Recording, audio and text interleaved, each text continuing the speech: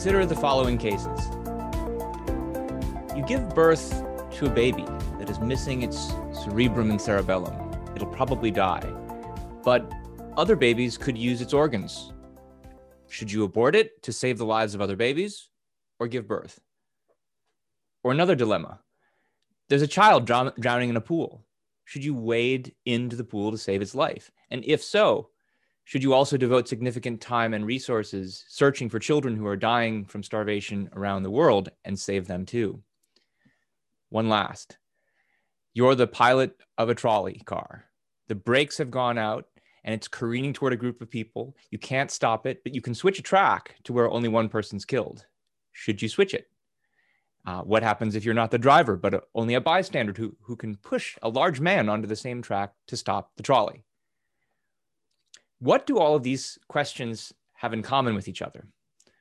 Well, one thing is that they're all examples used by noteworthy philosophers to motivate inquiry into bigger ethical questions. They're also fairly far-fetched kinds of cases. If they ever come up, they're pretty rare. And incidentally, philosophers don't really agree about how to answer these questions.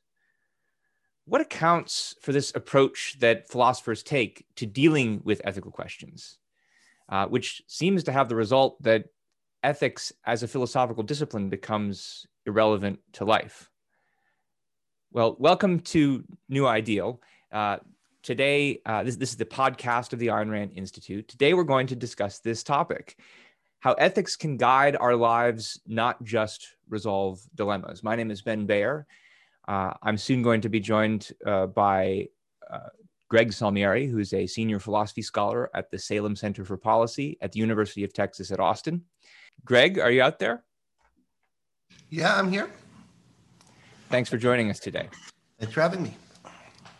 So, Greg, as you know, I was, like you, I was a philosophy professor for about a decade in higher education. And I had to teach ethics courses, and I had to pick ethics textbooks that I would assign to my students. And indeed, when you look through the textbooks that they sell, and when you look through a lot of the academic literature about ethics, these are, in fact, they're very often the kinds of questions that ethicists are concerned with. And I mean, I can understand, at least in part, why there's the focus on them. They're interesting cases. They're dramatic cases. They have a kind of gee whiz factor that would be interesting to students who are into kind of sci-fi or fantasy or action movies, let's say. But there is this question of how are they relevant to the kinds of questions that we really deal with in everyday life? Are they relevant to life? I mean, do you have a view from your perspective as a philosophy professor? How often these kinds of questions are dealt with by ethicists? Are they in fact representative of the type that they tend to focus on? You know, it's hard to tell because there's so much written and no one reads all of it. And I tend to stay away from the corners of the parts of the literature that are super focused on those questions. So I can think of a lot of things that de-emphasize them and whatever else I might disagree with about them. They're not so focused on these kind of dilemmas, but these kind of dilemmas have a real influence. You could see even people who aren't interested in them reacting against them or reacting against the method of focusing on them. And they're certainly very prevalent in the way a lot of people introduce ethics. And I think that's to students. And I think that's a concern. Now, to be fair, because I think we want to be fair on this kind of question. I mean, I agree with you. These aren't the only questions that ethicists ever focus on, but they do have a kind of prominence of place that is at least questionable in my mind. Now, there's another thing that I think philosophers would say in defense of their use of these examples, which is that it's not that they think we're ever going to, it's not necessarily that they think we're ever going to be in a case where we have to decide about whether to switch the track on the trolley, but they think that these examples can be used as kind of thought experiments to isolate crucial issues and therefore to extract certain kind of ethical principles from these thought experiments. And the trolley thought experiment is sometimes used to do that. Do you have thoughts on that approach that they take, using these as kind of intuition pumps is what they sometimes say? I don't think the issue of the methodology of intuition pumps is a big question. And I don't think that way of conceiving of the role of examples is examples, whether they're unusual or more run-of-the-mill ones, is the right way to understand what examples do when they're used well. But I do think that some, far-fetched or heightened or dramatic types of examples can be useful to bring out principles in some cases. And, the original use of the trolley case by Philippa Foot, I don't think it's the best example for its purpose, but it's not what's become of trolley problem literature subsequently.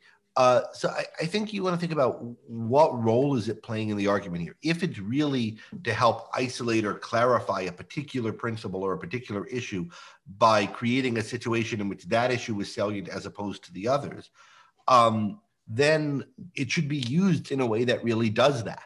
And you should be saying, this case is unusual, but the reason why I'm breaking it up is because it relates to these kind of decisions you actually have to make. You're never going to be running a trolley in this situation, but the difference between committing something bad and letting that bad thing happen when you could have prevented it does come up in these other cases. And here's why I think this example will help. That is, you need to be able to motivate the example by reference to life.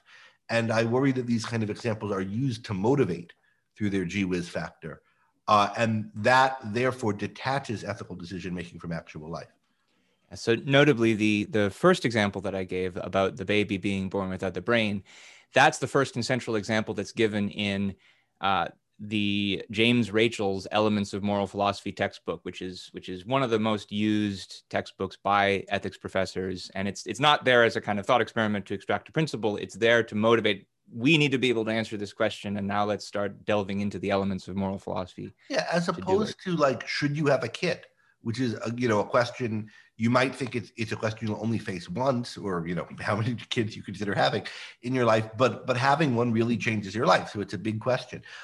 Should you, or even like not that he's my favorite philosopher by any stretch, but even Sartre's old question about the kid who has to decide between staying at home to care for his ailing mother and fighting in the French resistance. You might not have that decision, but you're going to have a big decision about which course are you going to take in your life. Are you going to put career first or family first? Or these kinds of decisions are much more the decisions people make. And that's where I think we should start in motivating people to think about ethics. Yeah. And on that note, part of the reason that we're doing this podcast today is because I just released an article on New Ideal that relates to this topic. And I wrote the article because I was prompted by a blog post that I read last year. It was written by a non-objectivist philosopher named Michael Sigrist. It came up on the blog of the American Philosophical Association. Title of the blog post was, "Why Aren't Ethicists More Ethical?" And it's a long story why it's called that. But one of the things that he notices in this article is the same kind of pattern about the types of examples that ethicists focus on that I was mentioning at the top of the show. He says when you open up ethics textbooks, you'll find section headings on topics such as abortion, torture, charity, meat eating, prostitution, organ markets, climate change, poverty, gun control, procreation, reproductive rights, and so forth. And he also wonders if many of these kind of rare cases or cases that are maybe questions for public policy, but not questions about the course of your regular everyday life, are the reason why a lot of people see ethics, especially academic ethics, as more or less irrelevant. And I should mention, since you brought up earlier the example of making the decision to have a child, this is one of the most interesting parts of this essay. Because he says, if you look at the way most academic ethicists think about their subject, they might talk about these rare cases. You've already had the child or you're already pregnant and there's some complication and what are you going to do about it? But they don't actually get into the kinds of questions that you need to think about if you're going to actually decide to have a child in the first place. And he talks about how he and his wife had to make a decision about this. And he lists a whole bunch of questions that they went through in order to make their decision. He says, did we want a family only because many of our friends were having children around the same time? Was it because our own parents were hoping for grandchildren? Was it because it simply felt like the right time to move on to the next phase of our life? Would it have mattered if it were for if it were for any of those reasons, or did it have to do because we thought it was good for us, for the child, for the world, etc.? And he talks about the big impact that having a child has on your life and how you think about yourself and your relationship to your spouse. And he says, these are deeply ethical questions. And I agreed with this article that, sorry, go ahead. It's not just you're bringing this up because having had a kid, I'm peer pressuring you into it. Right. No, I agree. Those are serious issues, but I think some of the, and they're personal issues that you have to think about in the context of how you live your life. And there's a worry about saying, no, you should only be thinking about these personal decisions and not principles.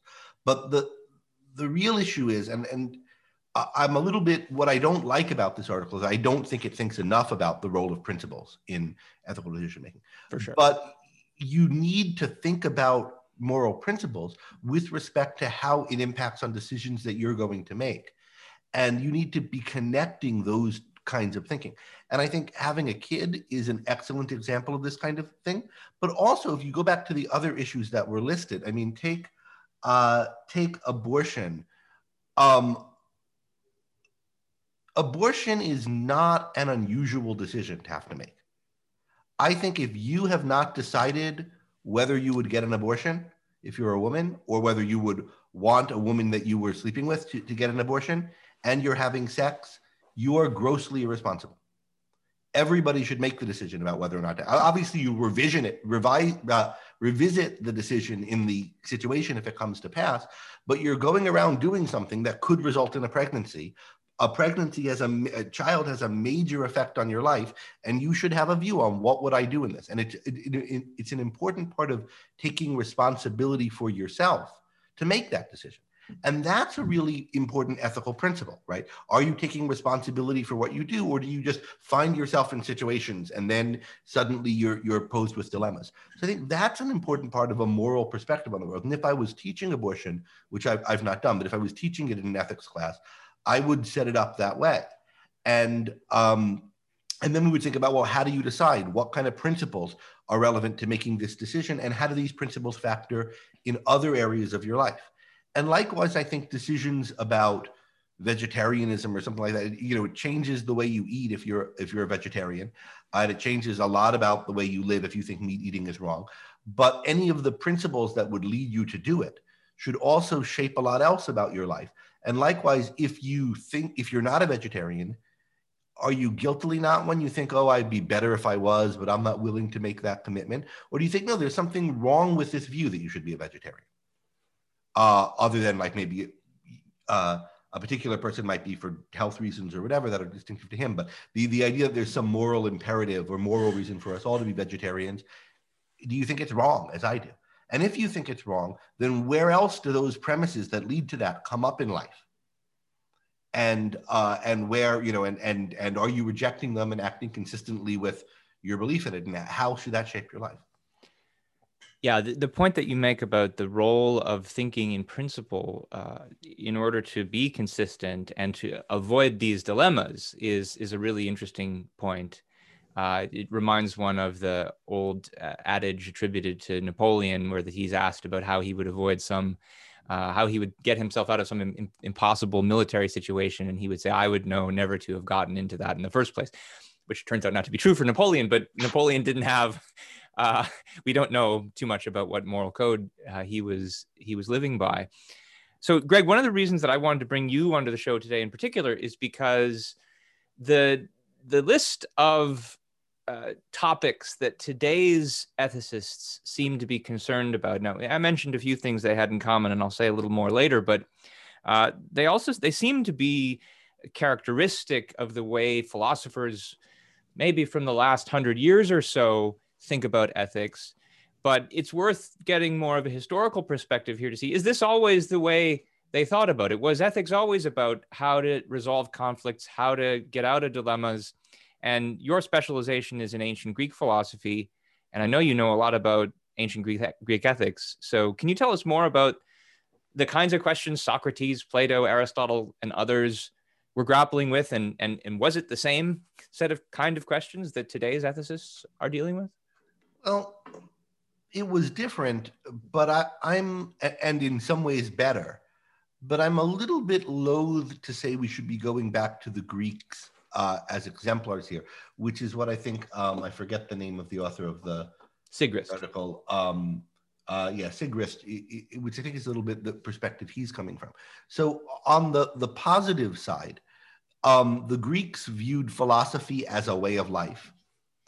And they viewed philosophies as ways of life. So if you are deciding whether to be a Platonist or an Aristotelian or an Epicurean or a Stoic, you're deciding what kind of life to live, and what kind of principles or views are going to shape your life. And I think we ought to take philosophy seriously that way. How am I going to live? What kind of life am I going to have? So that's on the positive side of something about Greek philosophy. On the negative side, though, two things. One, I think, is sort of just a historical fact, but isn't really compatible with modern life, and because it's something good about modern life. And the other is just, I think, a failing in the ethical theories of the classical world. They tended to view having a philosophical way of life as an alternative to, in effect, having any kind of job or career. You're somebody who's like lives as a playboy, or you're somebody who lives to make money, or you're somebody who lives a philosophical life, or you're somebody who's involved in politics. It was in effect a lifestyle, and I don't think, or a career. And I think the level of abstraction at which philosophy ought to determine a life is not that one. You can be of the same philosophy, the same principles, and be a butcher or a baker or a politician or a philosophy professor or whatever it is. So there's a kind of, due to the way the economy and the world was structured back then, it was more, if you're an elite who doesn't have a job, are you going to devote yourself to a philosophical way of life or another? Particularly in Plato and Aristotle's time. By the Stoics, that's a little less so. And then the second issue, and this really pertains to a lot of the contemporary philosophers who are keen to go back to Greek ethics, and for the good reason that they see the Greeks as not thinking about how to solve this dilemma or that dilemma, but thinking about how to find for yourself a worthwhile or meaningful way of living. That's good. And I think that is what ethics is for. But they tend to not think in terms of principles. They tend to, and you'll see this in the Sigrist article, you have to be sensitive to these kinds of concerns and the particularities and this mode of thinking, and develop virtues, but then the content of the virtues are really vague. And if all you can say is, be a mensch, in effect, which is sometimes what a lot of virtue ethics sounds like, or give a little bit of more content to be a good guy, be better, have a good character. I don't really think that's that philosophical in the end. I mean, I think what I think we need ethics for is principles to guide us in life. And so I think the guiding the shape of your life, you see that as more of a role that is more what ethics is for in the neo-Aristotelian or neo-Eudaemonist Greek traditions, virtue ethics tradition as they call it today, but a lot less about principles to guide us. And then if you look at the dilemma solvers, they're looking for principles. It's just that they're looking for like they're looking for a rule you could apply. Some abstract truth you could formulate, like always do the greatest good for the greatest number. But what if there were these people on a trolley? Then it seems like you shouldn't. Okay, so maybe the principle is this other thing. But they're looking for principles. I think we've seen coming apart. There's the idea, I think, in both camps that abstract principles like don't fake reality because the unreal is unreal and can be of no value. That's the principle behind the virtue of honesty and objectivism. That principles like that aren't really germane to guiding your life. So either we have principles, but they're for these kind of esoteric dilemma situations. Or we're about life guidance, but you can't really say anything too abstract and too absolute. The contemporary thinkers tend to be looking more for principles, but it's like they're looking for them in the wrong place. And without going into too much history, could you say something briefly about why you think that shift happened, of looking for them in the wrong place, of looking to the wrong subject matter to begin with? Well, I mean, there's been so many different schools of thoughts and trends over time. It would be a mistake to like it was the Greeks and then we have the guys in the philosophy departments now. But I think the main last big historical change, monumental historical change in ethical thinking is Kant. And I think what Kant does, Kant is looking for principles, a principle. And I think there are two things that are striking in Kant that are pretty dominant in ethical thinking since him.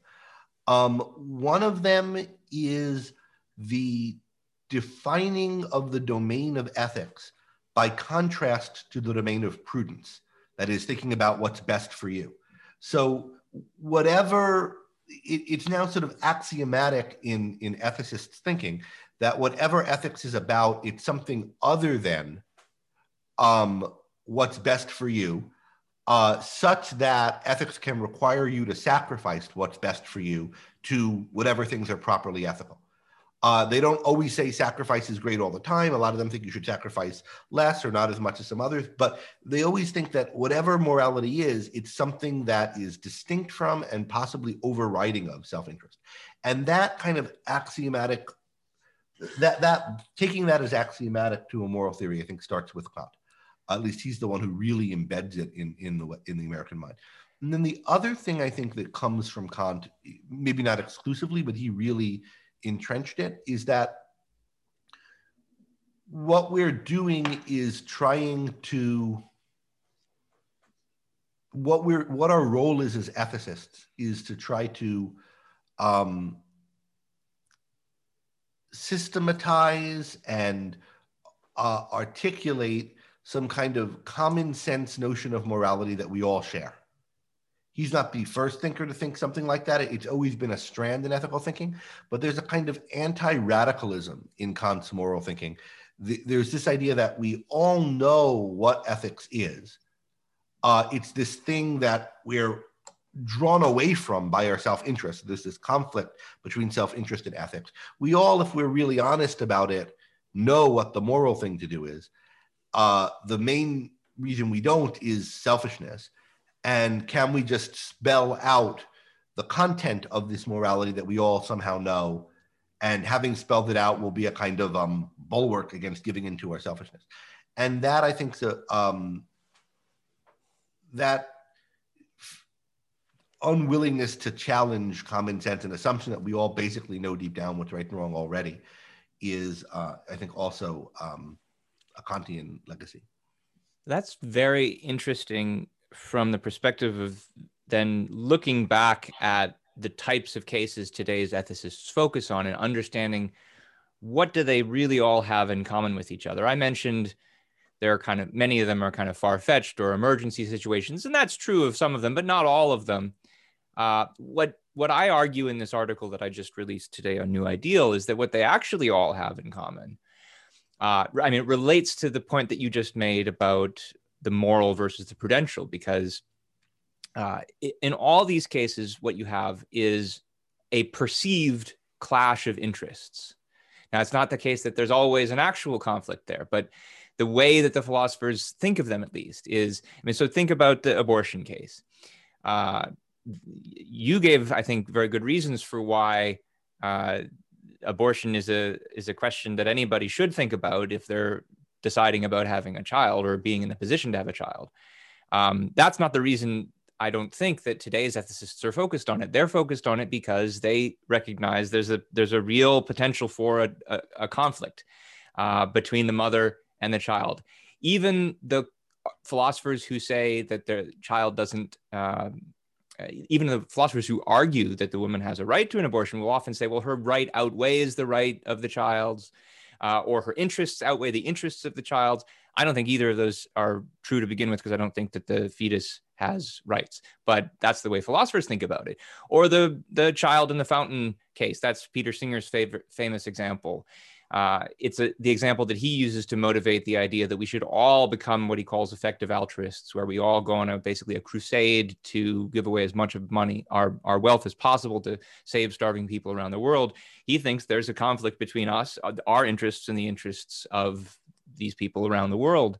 I mean, obviously, in the trolley case, if you have to choose between one party who's going to die and the other, there's a choice that has to be made there as well.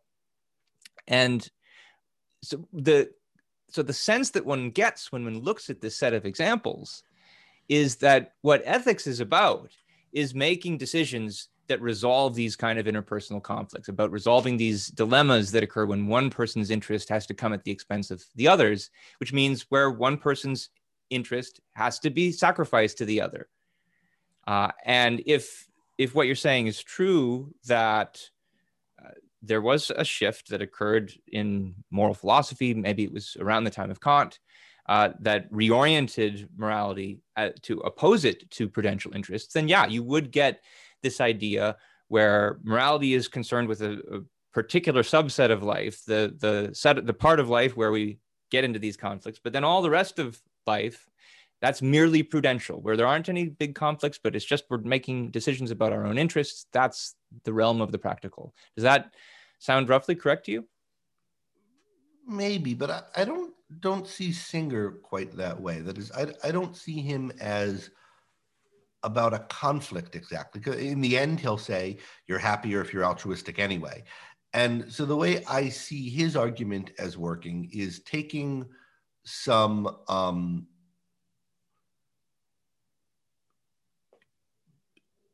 issue of benevolence that you would help a baby who was drowning, and trying to extrapolate from that a duty that he then thinks should govern your whole life. And I don't think he would be focused on the conflict, because if you think about the way those cases are originally put, right? It's like there's a baby in a drowning in a puddle, and you can save it right now, but you'd ruin your shoes, and your shoes cost $100, and you'd have to be a crazy person or an idiot not to be willing to risk your shoes to save the baby. And it's not posed as like, wow, you're really weighing the value of my shoes versus the value of this life. It takes it as obvious that, yeah, you wouldn't feel any conflict there. You just jump in and save the kid, shoes be damned. And then it's like, but when it's sending $100 to Botswana to save somebody, then you think, but I could buy some shoes. And then you feel a conflict. So, but really the Botswana case is the same as the puddle case. So yeah, I think the idea of the conflict eventually does come in, but I think the way Singer is using it, it's not like a dilemma. Whereas in these other cases, it feels like a dilemma. Your principle says you should do this, but then you should do the other thing. So I think his strategy is a little bit different. And he also, by the way, is much more forthright about what he wants. I mean, so for a lot of ethicists who motivate their theories by these kind of dilemma examples, in the end, when you say, how should I live? Well, it's complicated. You should do some of this and some of that. I don't have any principle, but you should mind. Singer's got a way he says you should live. He's got a principle. Basically, you should make yourself a shmoo and give everything you can to the most suffering people all the time. He's clear in what he wants of you, and he's got a way to argue you into doing it. You've got to give him at least the courage of his conviction, so to speak. Although I think those convictions are very bad. Though even in that case, like if people ask Singer, do you live up to this ideal that you've set forth? Do you give whatever very high percentage of your income to charity that you think you should be giving? And he says, well, I give a lot. And he gives, I can't remember the percent, 40, 50% of his income. But I think I should be giving more. And even if you look at people like where he looks at Bill Gates, who sets up a whole philanthropic foundation, he thinks Bill Gates is still not living a morally perfect Oh yeah, I mean, life. I don't think he and so can be perfect. There's still this division between the moral life and the practical life, and Yeah, absolutely. you can't really blame us for not living a moral life, but we should still do it. And there are, like, if you want to find a modern preacher of, as bad as pure altruism as you can get, Singer's as good as you're going to find. I mean, it's good an example, and therefore as bad as you're going to find. That is from our perspective as egoists here. And he says he can't live up to it, but he's, I mean, there's a passage in one of his talks, one of the very famous talks on the internet, where he says, somebody wrote him and said, I'm giving away my kidney inspired by your book. Yeah. To do it. And I felt bad because I still have both my kidneys. But then this guy calculated the financial value, like how much money you'd have to spend to save as many life hours as he's saving by giving away his kidney. And I forget what it was, 10 grand or something. And, I've given away more than that. So I don't, at least, if you want to keep your kidney in effect, you could get off the hook by writing a check for a certain amount. But then having written it, you still want to donate your kidney. So. Well, it's actually more than that. From what I remember about if we're thinking about the same person, there's a notable case that Singer mentions of one of his followers who decided to give away his kidney over his wife's objections, because his wife said, "What if someday one of our children needs this kidney?" Mm-hmm. And his argument was to invoke Singer's principle that, well, children are, morally speaking, no more important. My children are, morally speaking, no more important than these other children who are dying right now. And, well, that's a bit of a conflict. Let's move, though, to something more positive. And I wanted to turn to Ayn Rand, because you mentioned bad this guy's ethics are. Yeah, you wanted to mention a moment ago that that we're coming from an egoistic perspective as opposed to the altruistic perspective that generates these kinds of conflicts. And one of the core texts of Ayn Rand's that you would want to look at to think about what ethics is really about as opposed to what it's not is her essay, The Ethics of Emergencies. And I want to put a quote up on the screen with a passage from it that I think really cuts to the core of the issue that we've been talking about today. And I quote this passage in my article. And she talks about how it's altruistic thinking that generates this. She says, altruism declares that any action taken for the benefit of others is good, and any action taken for one's own benefit is evil. Thus, the beneficiary of an action is the only criterion of moral value. So that's what altruism is. But observe what this beneficiary criterion of morality does to a man's life. The first thing he learns is that morality is his enemy. He has nothing to gain from it. He can only lose. Self-inflicted loss, self-inflicted pain, and the gray, debilitating pall of an incomprehensible duty is all that he can expect. Apart from such times as he manages to perform some act of self-sacrifice, he possesses no moral significance. Morality takes no cognizance of him, and he has nothing to say to him for guidance in the crucial issues of his life. It is only his own personal, private, quote, selfish life, and as such, it is regarded either as evil or, at best, amoral. A few thoughts on that. I mean, I don't have anything to add to that passage as such, but let me just mention a couple of other things in Ayn Rand that are helpful for thinking about this. So I'll mention another essay in the same book, The Virtue of Selfishness, called The Conflict, in scare quotes, of Men's Interests. And one of the things that essay argues is that there aren't real conflicts among human beings' interests when they're all being rational. And that is a point that it's worth really taking time to digest and think about whether she's right about it. I think she is. If there aren't, then ethics isn't about resolving those conflicts. But the more important thing I want to take away from that essay, or kind of attune you to in that essay, is she talks a lot about what it is to be rational in formulating your interests in the first place. If you formulate them rationally, then there aren't going to be conflicts. But what is it to formulate them rationally? You don't just want something and then that's your interests. You think about what you want out of life in a cause and effect manner. You take responsibility for achieving it. You don't expect it to just drop out of the sky to you. You understand that it exists in a context with causes and effects, and you don't want an effect without wanting its causes, or want a cause while hating the effects that inevitably follow from it. And so you take in mind, in formulating your interests, they're not just out of the blue desires you have and you don't know where they came from or why, but you think about like, I'm someone who's leading a life, and what do I want to be part of that life? What does it require to achieve it over time? And if you formulate your interests accordingly, they don't conflict with other people. And what ethics is about is learning to formulate them, learning the principles by which you can determine what your interests are. Well, what are those principles? You have to think of, what kind of a creature am I, such that I'm able to have goals, interests in the first place. Well, I'm a living creature, and I'm a living creature of a certain sort, a certain species, a human being.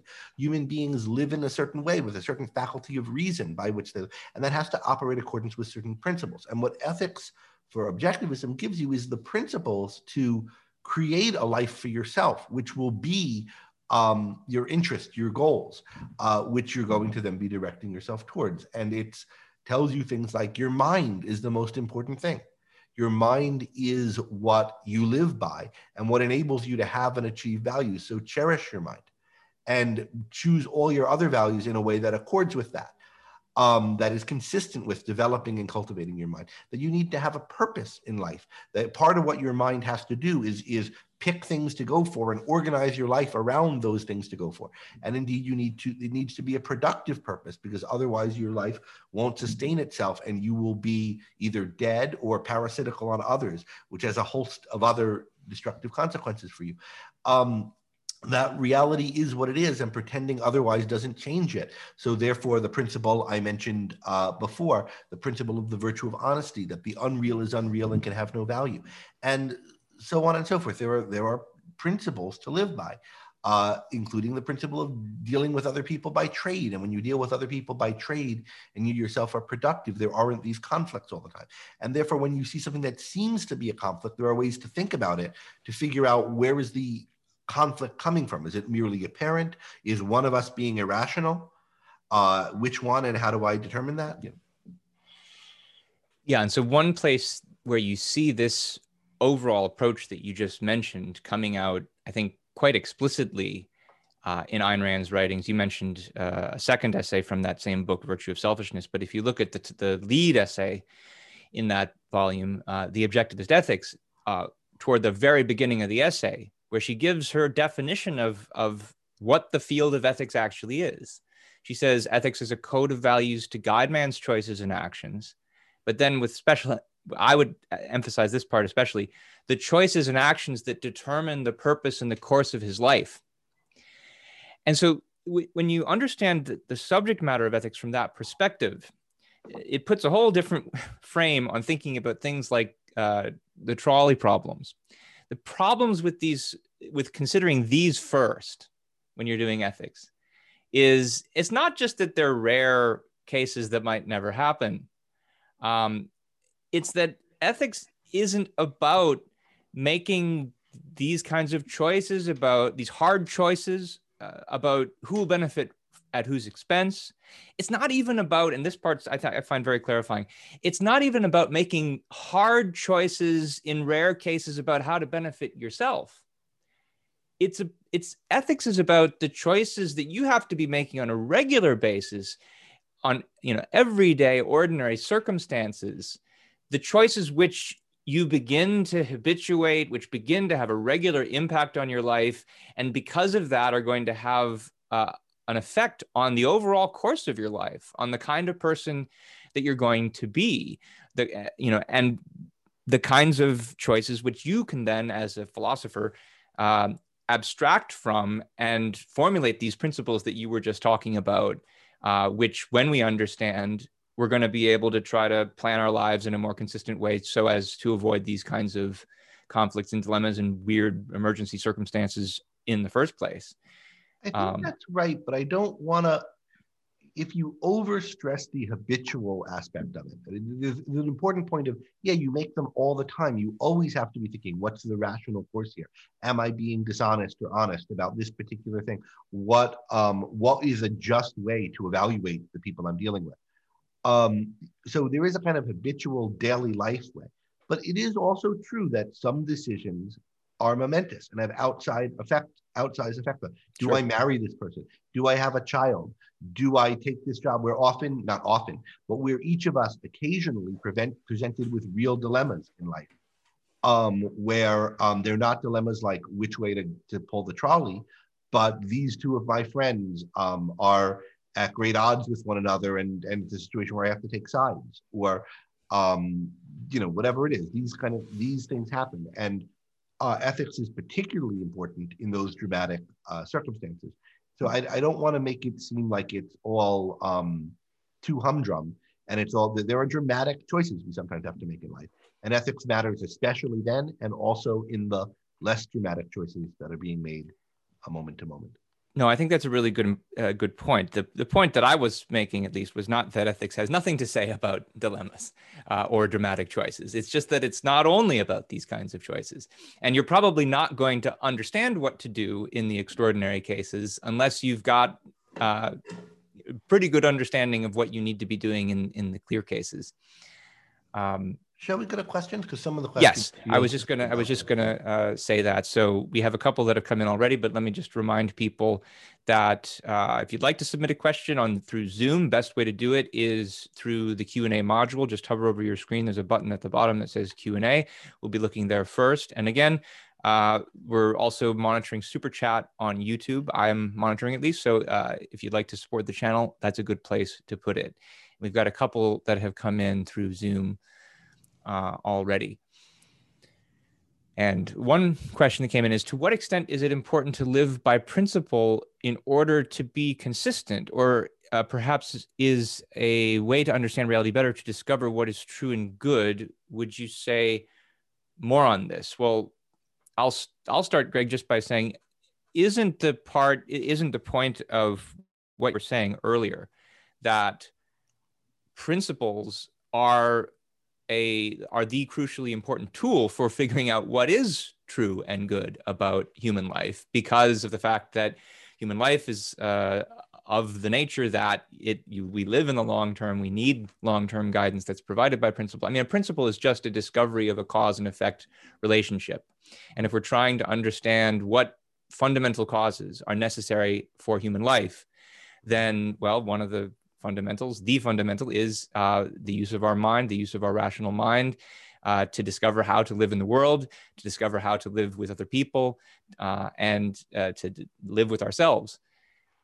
Yeah, you don't live by principle in order to be consistent. It's a principle that you need to be consistent in order to live in reality, because reality is consistent. So there's no sort of intrinsic, always act the same ways or whatever, or it's the fact that things are what they are and nature is what it is, and it'll be the same tomorrow as it was today in fundamentals that require you to have ways of acting that recognize that. I mean, maybe part of the reason why people might think of a question in that form is because there are a lot of principles out there or alleged principles out there that philosophers have proposed, where the only reason you could come up with to actually stick to them is if you thought there was a principle, if there was a virtue just in being consistent, no matter what you were being consistent about, because there are some pretty awful principles that have been. The unreal is unreal and can be of no value. Anytime you're lying to someone or lying to yourself or faking, lying to other people, it's not always like this, because occasionally it's you're a spy in a military campaign or something. But anytime you're lying to yourself, most times when you're lying to others, anytime when you're lying to others to try to get something from them, there's some issue of your acting as though something that isn't real is real and can have value. And if you sort through, is that true? Is that really what's going on in this situation? If you use that abstract formulation to think, what is the thing that's not real that I'm faking to myself is real, and what value am I trying to get this way, and will I really be able to get it? You will see, if the principle's true, as I think it is, that it's a doomed endeavor, and you're not going to achieve any value that way. And that's part of the principle of honesty tells you. And it's for that reason that you should always be honest, not to be consistent. I mean, you have to be consistent. You have to be consistent because it's consistently true that this is going to lead you to disaster. And then the principle of being consistent is, in effect, the principle of rationality. And the principle of rationality is a principle because A really is A. Facts are what they are, and contradictions can't exist. And then part of the reason why we need philosophers, part of the reason why we need philosophical thinking about ethics, is to be able to identify the proper level of generality at which the relevant ethical principles need to be formulated, right? So you put it as reality is real and unreality can have no value. I didn't get that quite right, but it's not never tell a lie, right? Because there can be cases where speaking a falsehood to another person, as you mentioned, whether the case of the murderer who comes to the door is going to be at war with your life, with your values, and there's no value in being consistent about never telling lies if you define it on that very concrete level. But if you define it on the more abstract level of don't fake reality, then at that level, the what it means to recognize reality is here I might actually need to tell a lie. Yeah, and that formulation, the unreal and can be of no value, is from Atlas Shrugged. And that's, I think, the central thing to hold in mind about honesty. And there are different ones for the different virtues. Let's look at the other question we have up here, which I think has to do a little bit about the principles and the hard cases. So this is someone asks, what do you think about the idea that a scientific ethical theory should be developed by making sure first that outlying cases are handled before filling in the middle? I would have the opposite view, actually, but what do you think, Greg? Well, I mean, it depends on what do you mean by outlying cases. Do you mean dramatic and clear-cut and grand scale cases? Or do you mean cases that are complicated and convoluted in some way? So I do think you want to work with kind of dramatic, large-scale cases where the principles are particularly clear, and then you can extrapolate from those to kind of cases where there are more nuances and muddle. And if that's what you mean by the middle, then fair enough. But if you mean, cases like some of these far-fetched, or not far-fetched, but some of these examples where someone's in an unusual quandary. Let's take a concrete case. That one of the kinds of cases that Ayn Rand talks about in The Ethics of Emergencies is the lifeboat cases. Right. And now the point is that lifeboat cases never happen. They do. Sometimes people get stuck in lifeboats and they have to make terrible choices about who's going to live and who's going to die. Just a second. What kind of view of life are you going to be working with, or are you going to draw or generalize if those are the cases that you work with? You'd end up with the view that life is a malevolent universe, that nobody can live without somebody else dying. And the fact is that most of the rest of life isn't actually like that. But I think the issue is there, your choice of that example is, it's not that you end up from that example in the malevolent universe situation. Your choice of that example as typical and of spelling out what the essential thing we need to deal with in life reflects that you're on that malevolent case. And whatever your view of the kind of what are the fundamental facts of life that we need to acknowledge and think about to orient ourselves in our actions, whatever your view of that is going to make different cases seem like the relevant ones to start with, or different kinds of examples. And but I mean, if you think of, Ayn Rand's ethics is presented via, things that if you put them in brief synopsis form, rather than over a course of a whole novel, should you blow up a housing project if it's stolen your idea? And you could make it seem like a ridiculous example. And it is a far-fetched and constructed and contrived, but it's contrived to show the truth in a dramatic circumstance of a moral principle that has been built up to, that you can see it's true in a whole lot of other cases. And then even in this case, as a kind of coup de grace, you see it. So it's not that they're dramatic or edge cases or unusual cases. It's what are these cases highlighting? Are the facts that they're highlighting true, and how are they being motivated? And are they being motivated by a gee whiz, this is confusing factor? Or are they being motivated with respect to the values and decisions a person has to make? Yeah, and the point that you make about how these lifeboat type cases are more reflections of a person's view is really important. And that's certainly what Ayn Rand says in The Ethics of Emergencies. She says every view of ethics is based on a view of metaphysics.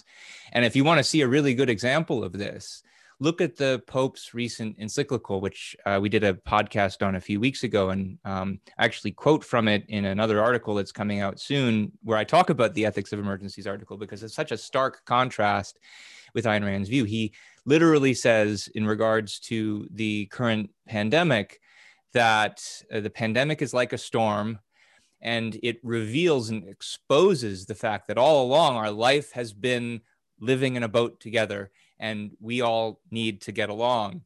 And I mean, there's a case where it's definitely his previous metaphysical view that's influencing the way and what he sees as significant. So what he sees as significant in this case is not that scientists have just finished a 30-year research effort to come up with a new mRNA vaccine scheme that's going to completely revolutionize how we build vaccines, but look at all the terrible decisions that people have had to make. Now, obviously, it is a really bad situation that we're in, but what view of the universe do you look at this situation through when you're deciding what kinds of ethical decisions to make? Yeah, is the question. That is how people have dealt with the pandemic. You and I had another podcast on this some time ago, I think is really telling here, because there are mistakes you can make on all sides, but there's a kind of person, there's a kind of worldview that you could have in which the pandemic is confirming of what you've always, life is an emergency, and we're always at death's door, and there's nothing to be done about it, and we're all cast in this together and thrown off our guard and so forth. And my view of the universe is such that that's always going to happen. And here, see, it finally did. And so we ought to sacrifice and be our brother's keeper and so forth. This is my worldview has always been there's some calamity around every corner, and now there's a calamity and we're settled into it. And there's a tendency from that worldview to play up the pandemic and to kind of revel in it. And then there's and use it to pitch the ideas you've always had all along. And there's also a tendency for people who have an action bias, a can-do bias. Life is not a scene of constant tragedies that we need to always be worried about, but someplace where you can accomplish things. There's a tendency to, especially when you see people reveling in the pandemic in that way, to want to push back against that and say, no, this is no big deal. And you can see that in someone like Elon Musk, who maybe I think sometimes takes proper and heroic action against this kind of worldview, but also sometimes I think trivializes it in ways that he shouldn't. But part of it is coming from a real distaste for the view of life, the sense of life that's coming across by the people who are relieved that here's a pandemic to confirm their catastrophic worldview. But if you don't have that worldview, like, what is the right way to understand how life isn't a constant parade of tragedies? How do you orient yourself to, in a time of a particular tragedy, that this is transient, that this isn't what the world is like, and how to see the fact of human efficacy and the need for freedom in a context where that's not the most obvious facts, particularly the way these things are presented in the culture. And that's one of the things we really need philosophy and philosophical principles for. So we have a question that's come in through Super Chat. From someone who's asked me about this before. I think it's first of all, thank you for the super chat donation. I think this may be an interesting question to end on. Have you seen the television show The Good Place? Would you be willing to watch it for research purposes? And I've seen at least the first season of this show. For background, anyone who's wondering, this is a major sitcom that played on NBC for 3 seasons, I think. Maybe 4, where the subject of the sitcom was moral philosophy, which is an unprecedented thing in my view, at least. And I thought it was a very interesting show. I have some thoughts on it, but Greg, do you want to share some? I know you've seen some of it, right? I've seen all of them. I need to watch the rest. I really like it. Then there's a trolley problem episode yes. where they, very clever. No, I think it's a good sitcom. And it's what to say about its take on moral philosophy. I think that's a little um, more complicated because we have to talk about the different issues that come up. It does feature some of the better criticisms from within contemporary moral philosophy of certain of the worst strands within it. So one of the main characters, the philosophy professor, Chidi, is a guy who's kind of indecisive and too much in his head and so forth, and eventually learns to kind of overcome that problem. So that's one issue. There are particular episodes that are present criticisms again that are familiar within the philosophy literature of utilitarianism and the idea that somebody could become a so-called utility pump, that is someone who's just has no personal desires of his own because he's just trying to be what Ayn Rand called, following Little Abner, a shmoo, that altruism encourages us to be. So some of the better and more kind of personal and finding meaning in life related strands in some of the better stuff in contemporary philosophy do get expression in that show. But I don't think the show, it's still too much focusing on selflessness, or being unselfish as a kind of axiomatic idea of part of what morality is. And the main character, Eleanor, is in her worldly life portrayed as a kind of embodiment of selfishness and therefore of small-mindedness. And part of her growth curve is to become unselfish. There's just a lot to say, but it's a show that doesn't have an, I think, overarching philosophical theme, but deals with particular issues in particular episodes, and we could, talk about the particular. I think the person who posted this question wants us to have extensive discussions about it at some point. Maybe that's something we should talk about. I wanted to say one thing about the show, which is to bring 2 points that you just made together. One, the way in which it brings in criticisms of various contemporary moral theories and examples, but also the character of Chidi, because since Chidi is, as you said, always in his head and indecisive, that comes together with the first point in the episode about the trolley problem, because in the episode of the trolley problem, they bring an actual trolley and they put him in the seat to make the decision. And as the trolley is rolling closer and closer to the people, you see him debating, like, well, maybe I should do this. But then on the other hand, there's this other factor. And before he's able to make a decision, the trolley has already run the people over. And in fact, one of the reasons why this is a weird case to think about when you're considering where you're going to get your ethics from is precisely that it is a case where anybody would probably have to make a split-second decision, and it wouldn't be easy to take any kind of principle that they are working with to apply to that kind of case. And so ethics deals with principles that are thought out well in advance for the sake of applying over the course of your life. They're not very good at making split-second decisions about very concrete cases where there's no time to think, and where there's no time, and there isn't a long-term implication unless you get out of it. But if you want to, I think that there's more. So I liked the show. I thought it was very funny, very cleverly written, and there were some good particular things in particular episodes that were good ways of introducing particular things that are discussed in contemporary philosophy literature. But I think Kristen Bell's earlier show has a lot more value philosophically. Veronica Mars is just a cops and a detective show with a real hero, and I think you can learn more about actual ethics from the principles she's acting on in that show than from the kind of interesting thought experiment stuff that you sometimes get in The Good Place. Although The Good Place is good, but Veronica Mars is higher on my recommendation list, both as entertainment and as the value you can take from living better from it.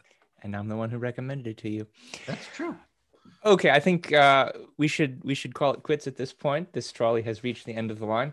Thanks. It did occur to me, Ben, though, you could say, as the contrast to morality is a code of values to make the choices that guide the course of your life. It's not the code of values to make the choices that guide the course of a trolley. Excellent. Well, thank you so much for joining us, Greg. I should wrap up with a few announcements and reminders for our audience. If you found valuable some of the things that we talked about today, one place that you might want to look is Ayn Rand's book, The Virtue of Selfishness, in particular her essay, The Ethics of Emergencies, which is much more about what ethics really is for than what it's not for. I'll be having an article coming out about that shortly. That's in The Virtue of Selfishness. Greg mentioned a few other articles from there as well.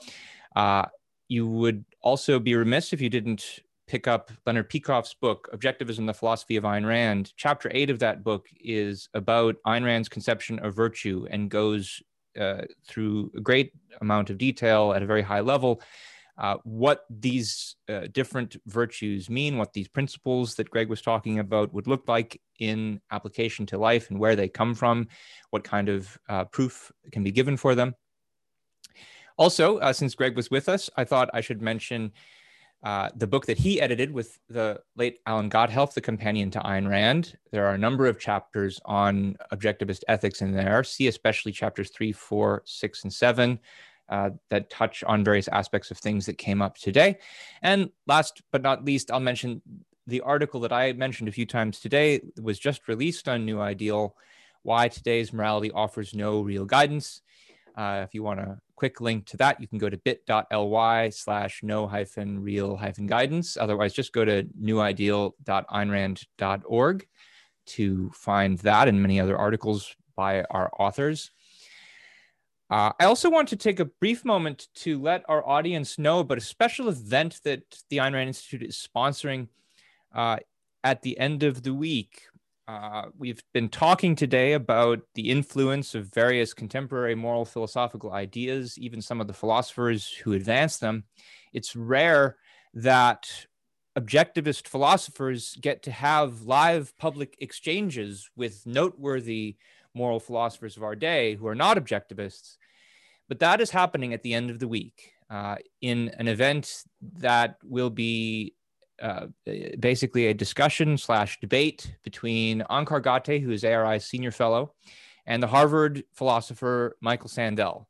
Sandel recently released a book called The Tyranny of Merit. We are going to be having an event called Individual Merit, The Path to Justice or Tyranny, concerning the subject of Professor Sandel's book. Onkar Ghate will present an objectivist analysis of the major claims of that book. Professor Sandel will be given the opportunity to respond. Now, this is an event that is available exclusively to current participants in the Ayn Rand Institute's Objectivist Academic Center program, both graded students and auditors. It is not too late to register to be an auditor if you really want to attend this live event. To do that, you can go to aynrand.org/OAC, find out more about what the auditing program involves, and see if it's the kind of thing that might interest you beyond just this particular event.